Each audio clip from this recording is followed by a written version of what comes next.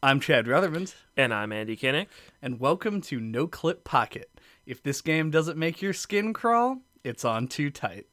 Today, we're going to be talking about Tamashii, which was a game that was developed by Vikinter and was released in 2019. Tamashii is and this is basically straight from the Steam page of this, because once you dive deep into it, it's harder and harder to place. Mm-hmm. But it is a puzzle platformer, and it is inspired by, as they describe it, obscure Japanese games from the 1990s. Yeah, specifically, I found they reference a first-person, maze crawling game that was on the Virtual Boy. With that ending? Yeah. Okay. It's a really interesting aesthetic to go for. The only game in the genre that I assume that I've played is Yume Nikki, I think, or Yumi Nikke. I'm not 100%. But which is a sort of similarly styled 2D adventure game that has no sort of venerable goal. You just kind of walk around and pick stuff up and try and figure your way through it. Mm-hmm. The intro to this game also kind of reminds me of LSD Dream Simulator. The kind of obtuse grid that accompanies the developer's name, and the blinking dot and that loud repeating noise. Mm-hmm. All of that kind of stuff sort of bleeds together, and those are my main touchstones for this game's aesthetic. And I don't know whether or not being familiar is better or worse for your experience with this. Yeah, I have written down that it feels like it's got a lot of H.R. Geiger influence, and then it's also has kind of a pseudo-Egyptian, I think, kind of theme. Primary god character has that going for him, plus the sort of obtuse head shapes of the other characters. Mm-hmm. I can see that. Yeah, the one I don't remember the character's name, but the one that you talked to after the boss fights, kind of reminded me of an Egyptian cat god. Right. Yeah. And I don't disagree with that. I think that the visual influences of this game definitely run deep, to the point where I feel like if you were too familiar, this would feel like kind of a mishmash. But because I am not, the style feels very unique to me. The fact that there's all these different sort of abstract sort of elements mashed together makes it really kind of sing in a way that it wouldn't otherwise. Yeah, I mean, I would describe it as a mishmash, and I don't really think that's a bad thing. Fair. Because if there's a thread that kind of connects them, which I think that there is. Yeah, as you mentioned, there's an H.R. Geiger sort of pseudo-sexual industrial aesthetic. Yeah, it's most clear in the room of the Pyramid Head God. There's those two statues on either side of him that are weird fetus things with the umbilical cord going into their mouth. That's straight up a Geiger. Yeah, but homage. The umbilical cord itself is sort of ribbed, ductwork. Yeah. It's got a really sort of weird thing. It's got that overwhelming detail that Geiger does. Yeah. It's hard to describe. It really is. That aesthetic. Geiger has kind of cemented himself as a pillar of that aesthetic. Saying that it's like him usually is enough to get the idea across. For sure. And it's revisited later in the game. There's that whole sequence with I couldn't even describe to you what is happening, but it appears to be some kind of sexual act where the statues are all having these cables and tubes rammed down their mouths and stuff. Mm-hmm. It's super creepy and weird, and I think that's what they're going for. Yeah. But then mix in with that a sizable dose of bizarre religious imagery as well. The what is it called? The temple, the hub world? Yeah, whatever the hub world is. Yeah, I think it's just referred to as the temple. It has an adjective before, but I can't probably forget. Yeah. But it's just littered with statues of Baphomet in like the classic Baphomet pose doing the finger guns. Yeah. Which, if you're familiar with what I'm talking about, you probably get what I'm saying. If you aren't, I probably sound ridiculous. He's like cross-legged, and he's got one arm up with the two fingers pointing. Yeah, and one arm down. Yeah. It's like a classic pose. It is like a classic pose. And that kind of thing is sort of scattered throughout the game as well. And the game, like, basically considers your, like, the creator character who starts the game as being a god. And there's a prompt at one point where you can ask the other character if they're a demon. Which they deny, or they kind of give a non-answer, which is typical of them. Mm-hmm. But it's there, though I don't necessarily know that it makes a whole lot of sense. I know that it concludes by implying that you are the character ascended into the real world as a baby, and that your role is to kill gods now, which is a super strange way for the game to end, but it's in keeping with the themes. Yeah. It definitely has this like corruption of religion kind of theme. That's what it's called. It's the corrupted temple. Yeah, well there you go. It is. Which is something that I really like. There's something I think it's not hard to make that like an unsettling, creepy, evocative thing. Mm-hmm. But now if you looked at like a screenshot of this game, or like you had someone describe it to you, I feel like you might think that it was like kind of like cheap or like amateurish, or just like for shock value. Right. But I think it pulls it off. It does. Like it's not like to an amazing degree. It's not like it has like great art direction, but like I think they pull it off pretty well given like the kind of game this is. Yeah. I think that the only thing that I would consider as kind of like somebody who is a big fan of like kind of schlocky entertainment generally, I think the only part of it that I would consider sort of like cheap and doesn't really work is that there's pretty early in the game, there's a scene that has some like pretty obvious Christ imagery in it. And like you can make the argument that it's pulling a trope in order to get you to identify, like connect the dots that they want you to connect between what's being portrayed and the thing that you're familiar with. But at the same time, like it doesn't really go anywhere. That character isn't all that important. It's just like one of the bosses. And they don't do anything with it after that. So it does feel like it's just there to be like, hey, ooh. Are you talking about the scene where it does like the glitchy flashes of like the crucifixion? Yeah. I thought that was depicting like the main god, like Pyramid Head. Yeah. Because he's in a pose kind of like that, where his arms out. Right. And I thought that was like a cool moment that was meant to like show you he isn't what he seems.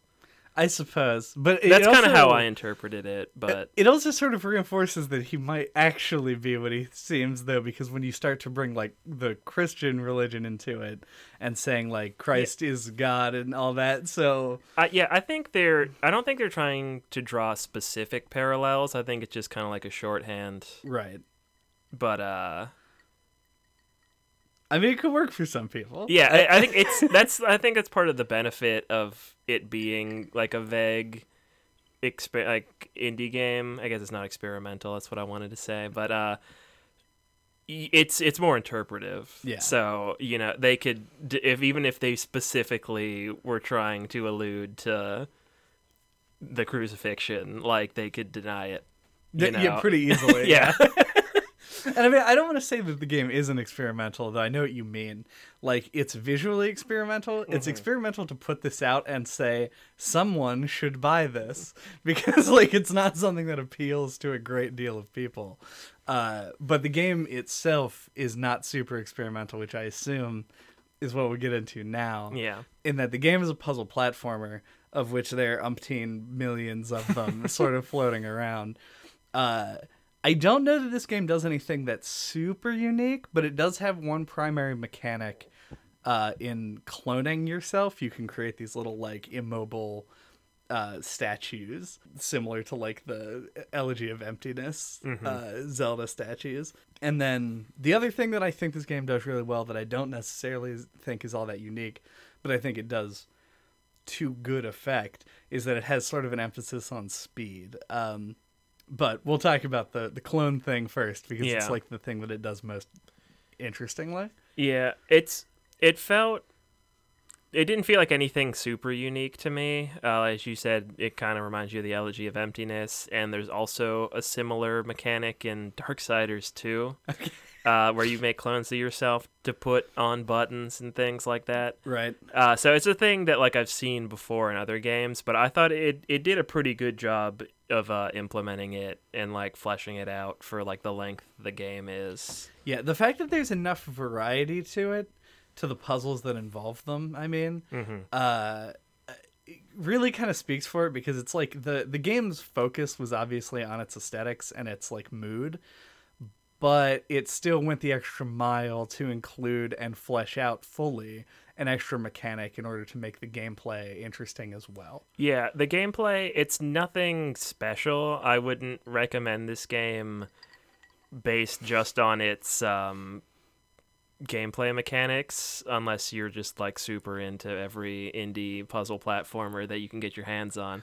But what is there is solid. Yeah. Like, it is well made, it's pretty well fleshed out, and everything it's satisfying to work through the levels. They've got a nice like scale and like scope to it.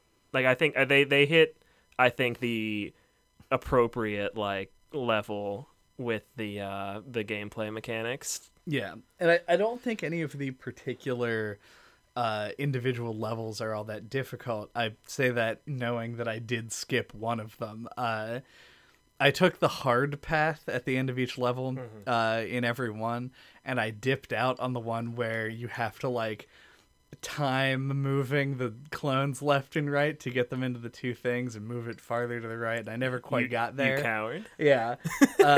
So yeah, I chickened out on that one because it was just taking a really long time, and it was like, to me, I felt like it was working against what the game did really well, which was to provide these like challenges and then put a time limit over top of them. The time limit was present, but there was no way to restart without restarting, like dying or resetting the game, and it became really tedious, so I kind of stopped. So I never got into that last area at the time of this recording. Yeah. Whether or not I go back to it remains to be seen, but other than that one instance, nothing was so hard that it took like more than a few go-throughs to kind of figure out. And it gives it this almost like I mean, I hate to like to make this comparison, because I feel like every platformer these days gets compared, but it gives it kind of a Meat Boy feel. See, I feel like it's been just the right amount of time. Right. That feels appropriate again. I think Celeste is the new hotness to compare platformers to. That's true, but this one does have literal saw blades, which is a pretty common thing in Meat Boy. So, yeah, so you end up doing these things where it's like you have to get from point A to point B, sometimes doing other things along the way, and other times you do circular routes or like figure eights if there are multiple like sigils to stand in front of or whatever. And I think it all works really well, and because they're not that hard, they can afford to put these time limits on things. So you have time limits on your clones, time limits on the just general actions, and it forces you to sort of like figure out the optimal path and make your way through it. And I found that really satisfying, if not like super creative. Yeah, I would agree. And it's nice that you have the ability to like speed up because your clones will blow up after a certain amount of time. Yeah. Which is the time limit that you speak of. Yeah. But yeah, you have the ability to speed it up, which is nice, and the ability to just reset the level whenever you want, which adds to like the kind of smoothness of making your way through a level. And similarly to Celeste, since I brought it up, most levels are not much bigger than just a screen, right? Or maybe 4. Like it's like the size of the levels, I think, is just right for the mechanic set. I would agree. I think, and the times when they do make them more expansive is when I think the game hits its sort of like struggle points. Because I don't think that this game really wants you to spend a whole bunch of time in it. I think that if anything, it wants you to sprint through the game as fast as you can by constantly barraging you with weird visuals. Yeah, it wants you to get in and get out. Mm-hmm. And be like, what the fuck did I just experience? That's what it wants. And so when the levels become really big is when it kind of like loses that momentum. There's a puzzle that I remember kind of specifically where, and this is something I bring up whenever we talk about puzzle games, so I apologize if I sound repetitive. It was easy to figure out but difficult to execute, and I feel like that's never where you want to be as a puzzle. In this case, it's like two pits, and you're supposed to drop a thing on one side and then blow it up so you fall down the other side.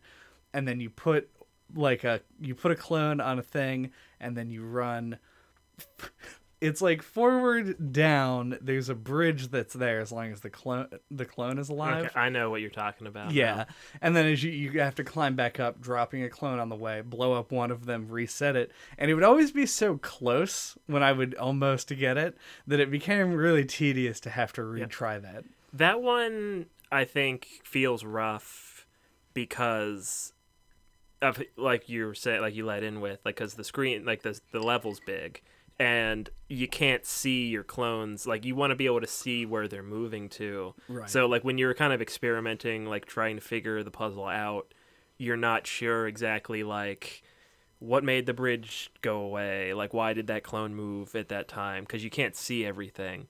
So that one that takes a few more tries than it probably should because you have a lack of visual information. Yeah, and what is essentially like the last challenge chamber before the final boss of the game has an almost identical problem where you literally have to hold on one of those, like, move the clones posts for a while not being able to see literally any of them. Yeah. So you just have to hope. It's so you don't know, like, what's happening if it's going wrong. Yeah, it's I don't know, because I don't think it's a flawed implementation. I just think that it clashes with the rest of it. Yeah, I think there could be, like, the Smash Brothers, like, little bubbles that show where you are off screen. Yeah, if they had one of those that showed just the clone and its immediate surroundings, I think that would that would alleviate every problem that I had. Yeah, something along those lines. Or you could maybe even kind of, like, shift the screen. Like, that might require some, like, tweaking of the layout to make sure things are close enough that you can keep you and the clone in frame. But right. Something like that could be cool. Yeah, because even though the game does have a double jump, it's not like a super expansive. It's like you're not using that double jump to cross, like, these ludicrous gaps. Yeah, I do think that the jump arc is, like, really satisfying, though. It has. So I want to get your take on this. It's got, like, a cool trail, which is always fun, and a cool sound effect. Yeah, good sound effects. Those help sell it, for sure. Good visual trail.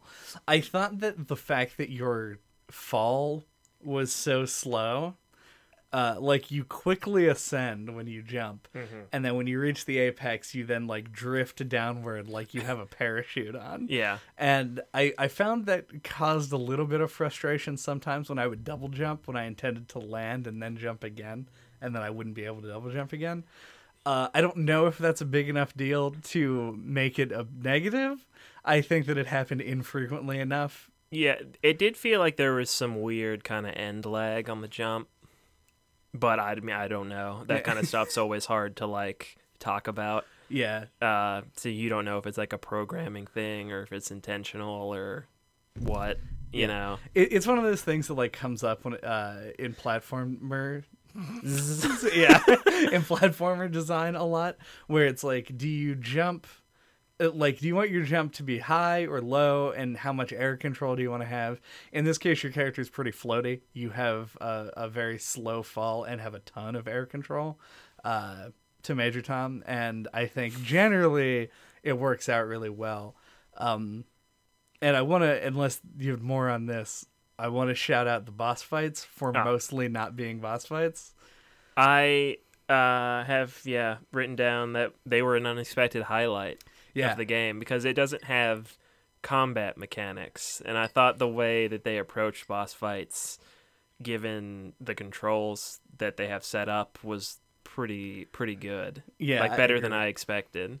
Because there were a couple of them where you had to drop clones on switches that would fire projectiles at the bosses, and you would just have to focus on dodging stuff, which was cool. And there were some that were just platforming challenges where you're being chased. Classic platformer boss. Yeah, so we'll get back into what it is that caused me to do this, but I went from the first level to the fourth level because I could not find the entrance to the second level. I was pretty sure they were non-linear. Yeah. But I wasn't 100%. I think I did them in order. I might have done the fourth one before the third one. Yeah, to get to the one that I got to, I had to go through like a hole in the wall, like Metroid style, where there was like no indication that it was there, but I happened to jump into the corner and went through the wall. And got an achievement for it. Hooray. Hoorah. And I was like, well, fuck it. I've spent 20 minutes looking for the second level. Let's just do the fourth one and see if it's too much. So I started it. It wasn't too much. And then I got to the boss of the fourth level. And the boss of the fourth level is one of the ones where you run from a thing. It's one of the chase sequence Like the bosses. arm pile. Yeah. I think that might have been my favorite. Oh, I know. The arm pile is the final boss. Is it? Yeah. Because the final boss chases you, but I thought the one for the fourth one was like the arm pile that came at you like from the side. It was just like a horizontal level. I thought that was because there's also a big mouth. Yeah, well, and then there's think the skeleton musculature structure one. See, yeah, the weird amorphous Geiger Lovecraft abominations. Make it really hard to describe. Yeah, but anyway. Right, it was one of the ones that chases you, and I remember, because the first boss is not one of those. It's like a weird pillhead baby monster. And it's one of the ones where you drop a clone into those receptors, and that shoots projectiles, and you have to avoid its attacks in the meantime. And it has like the Duck Hunt like screen gun. Which I thought was very cool. I thought generally I liked that boss. But I was very concerned after playing the fourth boss and loving it that was like going to be the exception. Highlight. Yeah. Yeah. But when I found out that more of them did the chase sequences, I forget what the tree escape is called in Ori, but like that kind of a thing. The Jinzo tree. Yeah, the Jinzo tree type bosses. The fact that those were actually the majority, or at least almost exactly half. I think it's like a 50-50. Yeah, I was very happy about that because those felt really satisfying to do. In the skeletal monster chase sequence, the fact that like the last thing you have to do is drop a sequence of clones as you go right and left through like a little chasm was like just the right amount of tension. I actually think that's the arm pile one. Okay. Yeah. Yeah, it's very good. Because like the way it ends is that like you're dropping the things and it's like closing in on you and it's like reaching out all of its arms at you. And destroying the... Yeah. Very good. Super fucking good. Good stuff.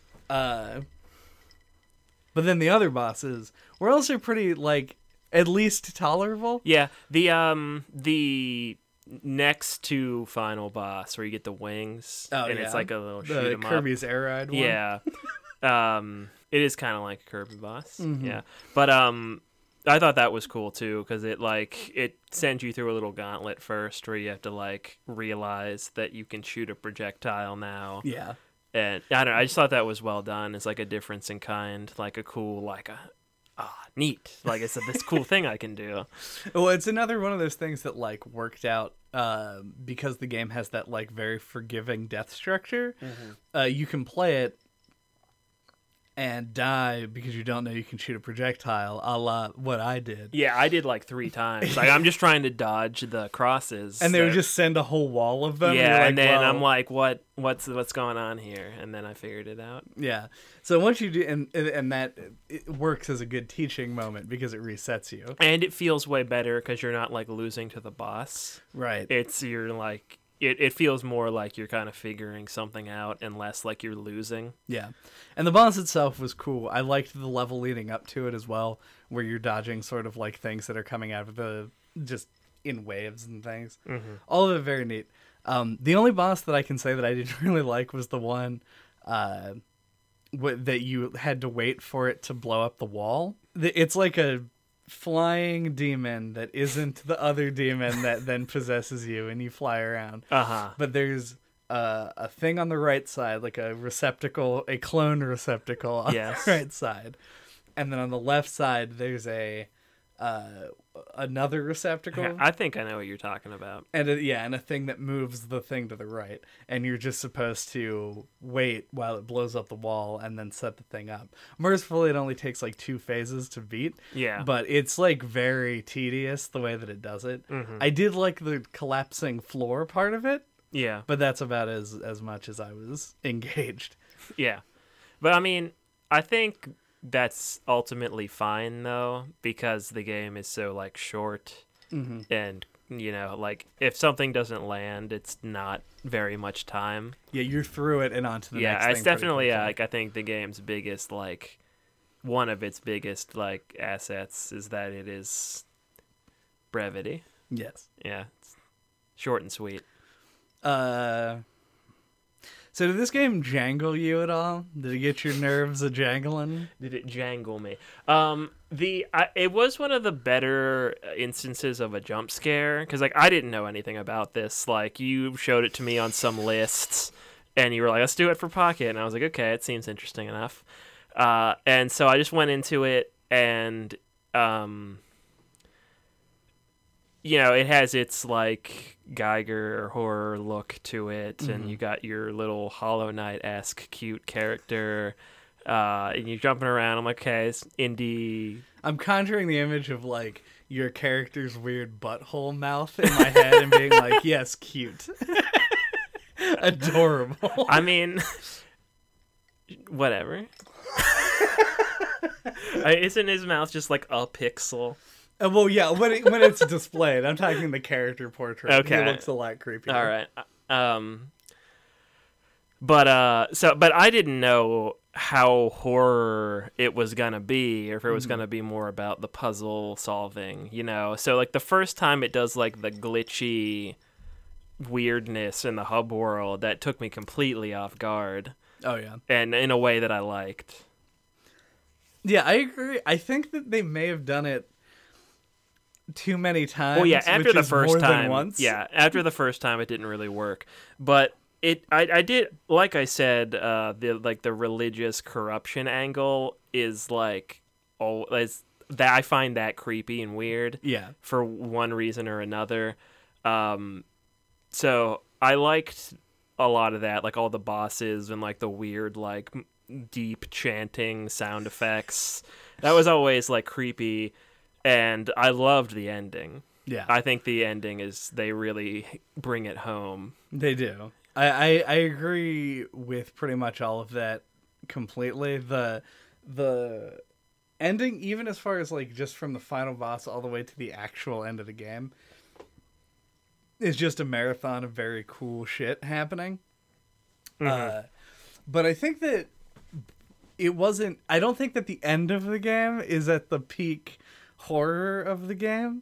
I think that comes from sort of just like the game, like the parts of it that you're experiencing and the downtime. A lot of it I think is like implication for me, like just like the situation you're kind of plopped into is an interesting one, given that you don't know a lot about the goings on, and then you have like the cat goddess character, whatever you want to call her, who's giving you information, and then the Pyramid Head God who created you supposedly giving you other information, and like you don't have a clear picture of what's going on, so like your mind gets to play with it. Yeah. And like that's where I think a lot of, at least for me at this point in my life, like that's where like horror really like lives. Yeah. That is a pretty good way of saying it. Like it's the stuff that it makes you like think about. Yeah. The ideas it puts in your head is like what really gets to you. Yeah, and I think that the because the plot itself is so threadbare, it ends up working in that kind of introspective way. Yeah, it gives you just enough to chew on, I think. Yeah, anything? What about the lips? You remember that lips? The lips world? Okay, I do remember some lips. That's all I really had. It was weird. I wanted to shout out, I liked the theme in the hub world. The music, I thought, in the hub was pretty good. Music overall, pretty solid, but I really liked the track in the hub. And I just kind of want to specifically talk about the ending part, the 3D maze thing. Oh, yeah. Because that, well, if the jump scare caught me off guard, the 3D maze ending thing took me super off guard. And I brought it up at the beginning, but I wrote this specifically down so that it was interesting. Is this developer had a previous game that was a free-to-play first-person maze explorer game called Ritualistic Madness, which was inspired by Innsmouth no Yakata, which was the Virtual Boy game that I referenced. So they made a game inspired by that, and then I'm assuming used that code to put a cool thing onto the end of this game. Right. So, confession, I guess. I didn't fully experience the 3D maze. Oh, really? I went through the first I don't know how much there is to it either. I just kind of went through it, exited it, and then the game ends. Yeah, abruptly by crashing the game. Yeah. But going through I went through the first room and then immediately went toward the eyeball at the end of the big hallway. I mean, I followed the left-hand rule. And it took me out of the maze, yeah. Yeah, I'm not sure if venturing deeper reveals anything else, but I was just kind of assuming it would lead you to the exact same thing, but I mean, that's baseless. That's just kind of what I assumed would happen, but... Yeah, I wasn't sure if you spent more time in it, but yeah, it was very interesting. I remember when it came up, I just went the fuck? Yeah, I thought it was over, because it goes to black. It might even do credits. Yeah. Yeah, and then it puts you into the maze. And it uses your real name. It calls you by your real name, which I'm assuming they pull from, your Steam account or something. Yeah. Which, is unexpected when if the game asks you to put in your name, it ruins any effect it ruins that, but it doesn't, and it calls you by your name. That's weird. And it implies that the character you've been playing is reborn as you is a weird up to interpretation, but right. You're reborn into this maze 3, a new kind of rendered game world here, and you're going through this 3D maze. You exit it, and there's a big Illuminati eyeball, of course, and then it crashes the game. Yeah, big quotes. Yeah, it has even it has a fake error report the first time it does it. It does it a couple of times, and with goofy text in it. And I'm always a big fan of that kind of a thing. Mm-hmm. Yeah, it's one of those things that I've seen at least 2 games now, but it feels it's felt effective every time I've come across it. It feels like something that should be a cliche, right?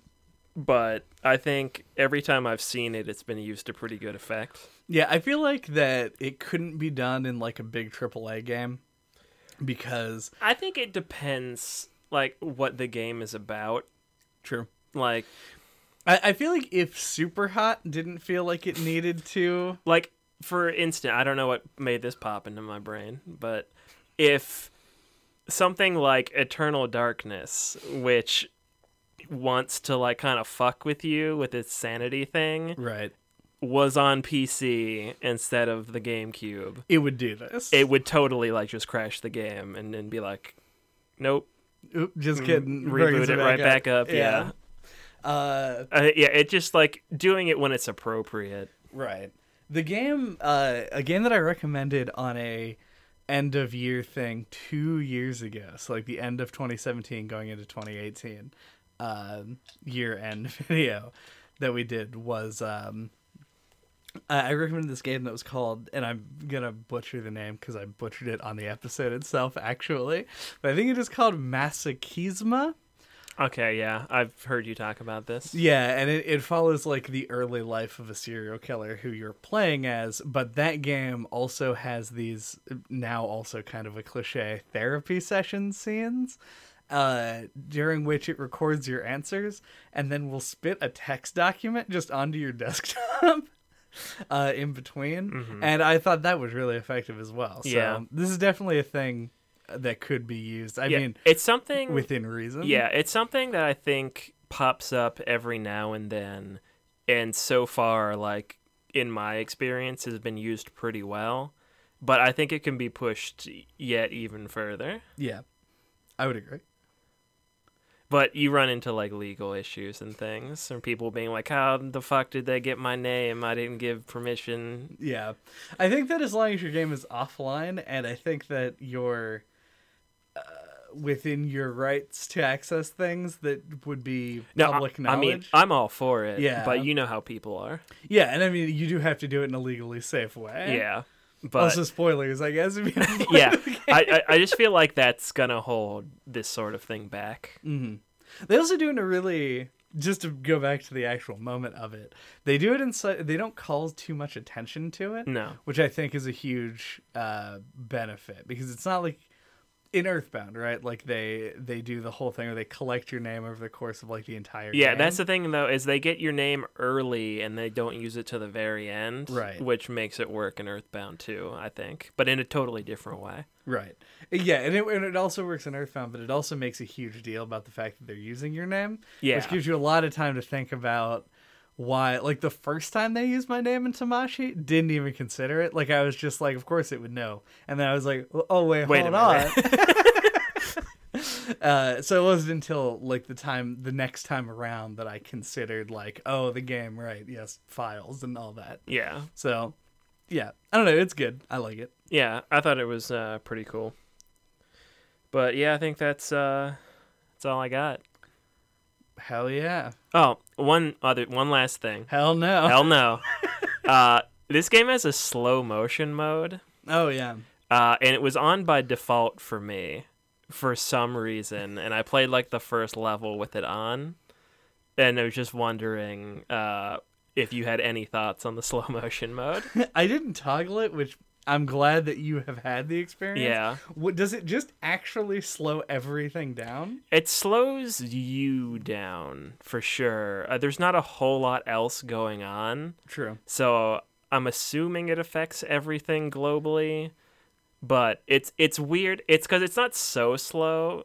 Because like I thought like maybe the game just works this way, and like your character kind of moves slow, and it's its gimmick. Right. Which is why I played through a whole level and was like, this is too easy. If it was on by default, I wouldn't have even. Yeah, like I had noticed. I googled it after a level and was like, because this seems like its first platformer. Yeah. Yeah, because I can imagine the slowness would. Because I was talking earlier about all the time limits it puts on things, it would definitely make all that stuff a lot easier. You have a lot more mental time to process it. You thought you fall slow in normal mode, slow motion mode, fall for 3 years. Basically a bird. Yes. Yeah. I don't know. I understand why it's there. Oh, like, no, I think it's definitely like a great accessibility thing. Mm-hmm. I don't know how many people who are bad at platformers will be playing this.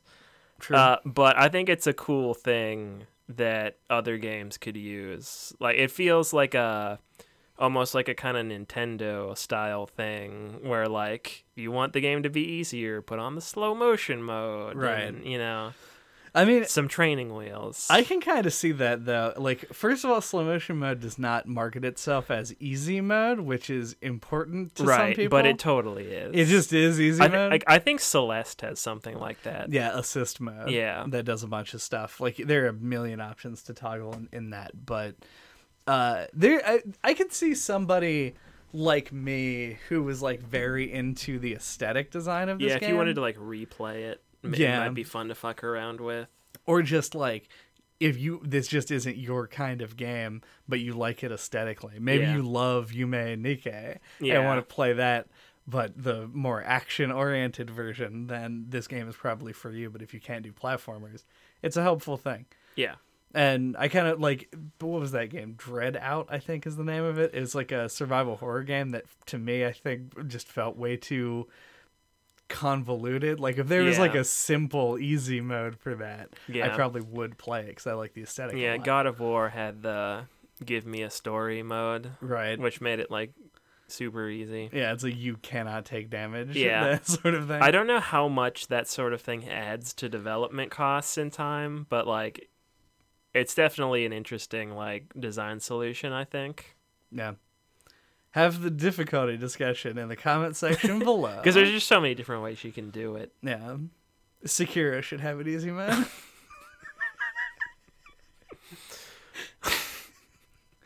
That is a... just kicking up shit for no reason. I think you made that joke 6 months too late. I definitely did. So do we have final thoughts then? Yeah, I guess my final thoughts would be that this game, I think its strengths are in its like visuals and atmosphere, but they did a really good job of like putting a solid like gameplay like base to build that stuff on top of, and the game is short and cheap, and it's worth checking out if you're into horror, and if you're anything like me, will get like more out of the gameplay than you expected in the end. It's a very interesting little horror gem, I think. Yeah. I would agree that a lot of the game's strengths come from how easy it is to just like get the game and play the fucking game. Mm-hmm. Like, it's so easy to experience this game that if you have any inclination toward its like aesthetic design, which is really that's what's going to sell you on this game. Me telling you that it's a puzzle platformer where you can make clones is probably not something that like grabs you immediately. Mm-hmm. But if I tell you that it's a puzzle platformer that's set in this like weird pseudo-religious horror Geiger sexy monster base, you'd probably be like, I kind of want to find out what the fuck he's talking about. Yeah. And so you would look it up, and that's what would convince you to get it. Yeah, if this game is within your tastes at all, I totally recommend it because there's almost nothing stopping you from playing it. Yeah, with a lot of podcast games, I'll start them up just to kind of like play through the beginning and be like, get my foot in the door, and then next time I sit down to play it, I'll like play a sizable chunk of it. I booted this game up thinking I was going to do that same thing and played like half of it. Right. You know, without the goal of like trying to play a lot of it at once. You know, it's just it's accessible, it's not too long or too hard, it's just easy to get into. Yeah. The as a side note before we close it out, I did in order to use PlayStation controller on Steam, or at least the way that I have it set up is you have to go into big picture mode, and I kind of forgot that because it's been a long time. So I booted the game trying to use the controller. Didn't work. I played through a little bit of it with the keyboard and was like, this feels bad. I want to use a controller. So I closed it, restarted it, and it started me back at the beginning of the game. And I'd gotten through the tutorial part of the game, and I wasn't sure how the saving worked because it said it was going to save my game, but then just didn't do it. Didn't get far enough. Yeah. So I actually ended up just playing the entire game in a single sitting. And I don't think that detracted or really added in either case. I think that you're probably fine, but yeah, it's something that is totally capable of doing that. Yeah. Thank you for listening to No Clip Pocket this week. What are we talking about next time? We're going to be talking about Untitled Goose Game. Goose Game. The goose is loose. On the game with no title. You already know what this game. Y'all already know what I'm talking about. It's the internet sensation that's sweeping the nation to extend our reach to the stars above. What were we saying earlier about getting irresponsibly drunk? that we were going to. Ah, okay, all right. Until that time, you can get a hold of us. Until we get irresponsibly drunk, you can get a hold of us on our website at noclippodcast.com. There you can find our email address, our Twitter account, our YouTube, links to all of our old episodes, links to subscribe to us on iTunes and on Google Play. If you haven't, and you're listening to this because you're like, I want to listen to some shit about horror games, then check us out last year, which was the inaugural year of No Clip Pocket, where we did 3 all-star games right in a row, with Yearwalk, Night Trap, and Pokemon Black, the creepypasta game. All of those are worth a listen, in my opinion. I agree. Yeah, and just enjoying it. And make sure you check out Detention from last time. I highly recommend that one. I think it's one of Pocket's best. It's a Pocket classic. A Pocket classic. It's one of the Pocket protectors. Yes, it's reached Jinko status. Listen to our entire catalog so that you get that joke. See you guys next time. Smash that fucking like button.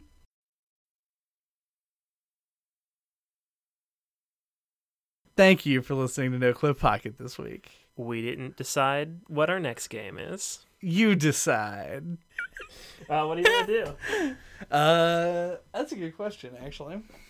What were we going to do before? Oh, you want to do Goose Game?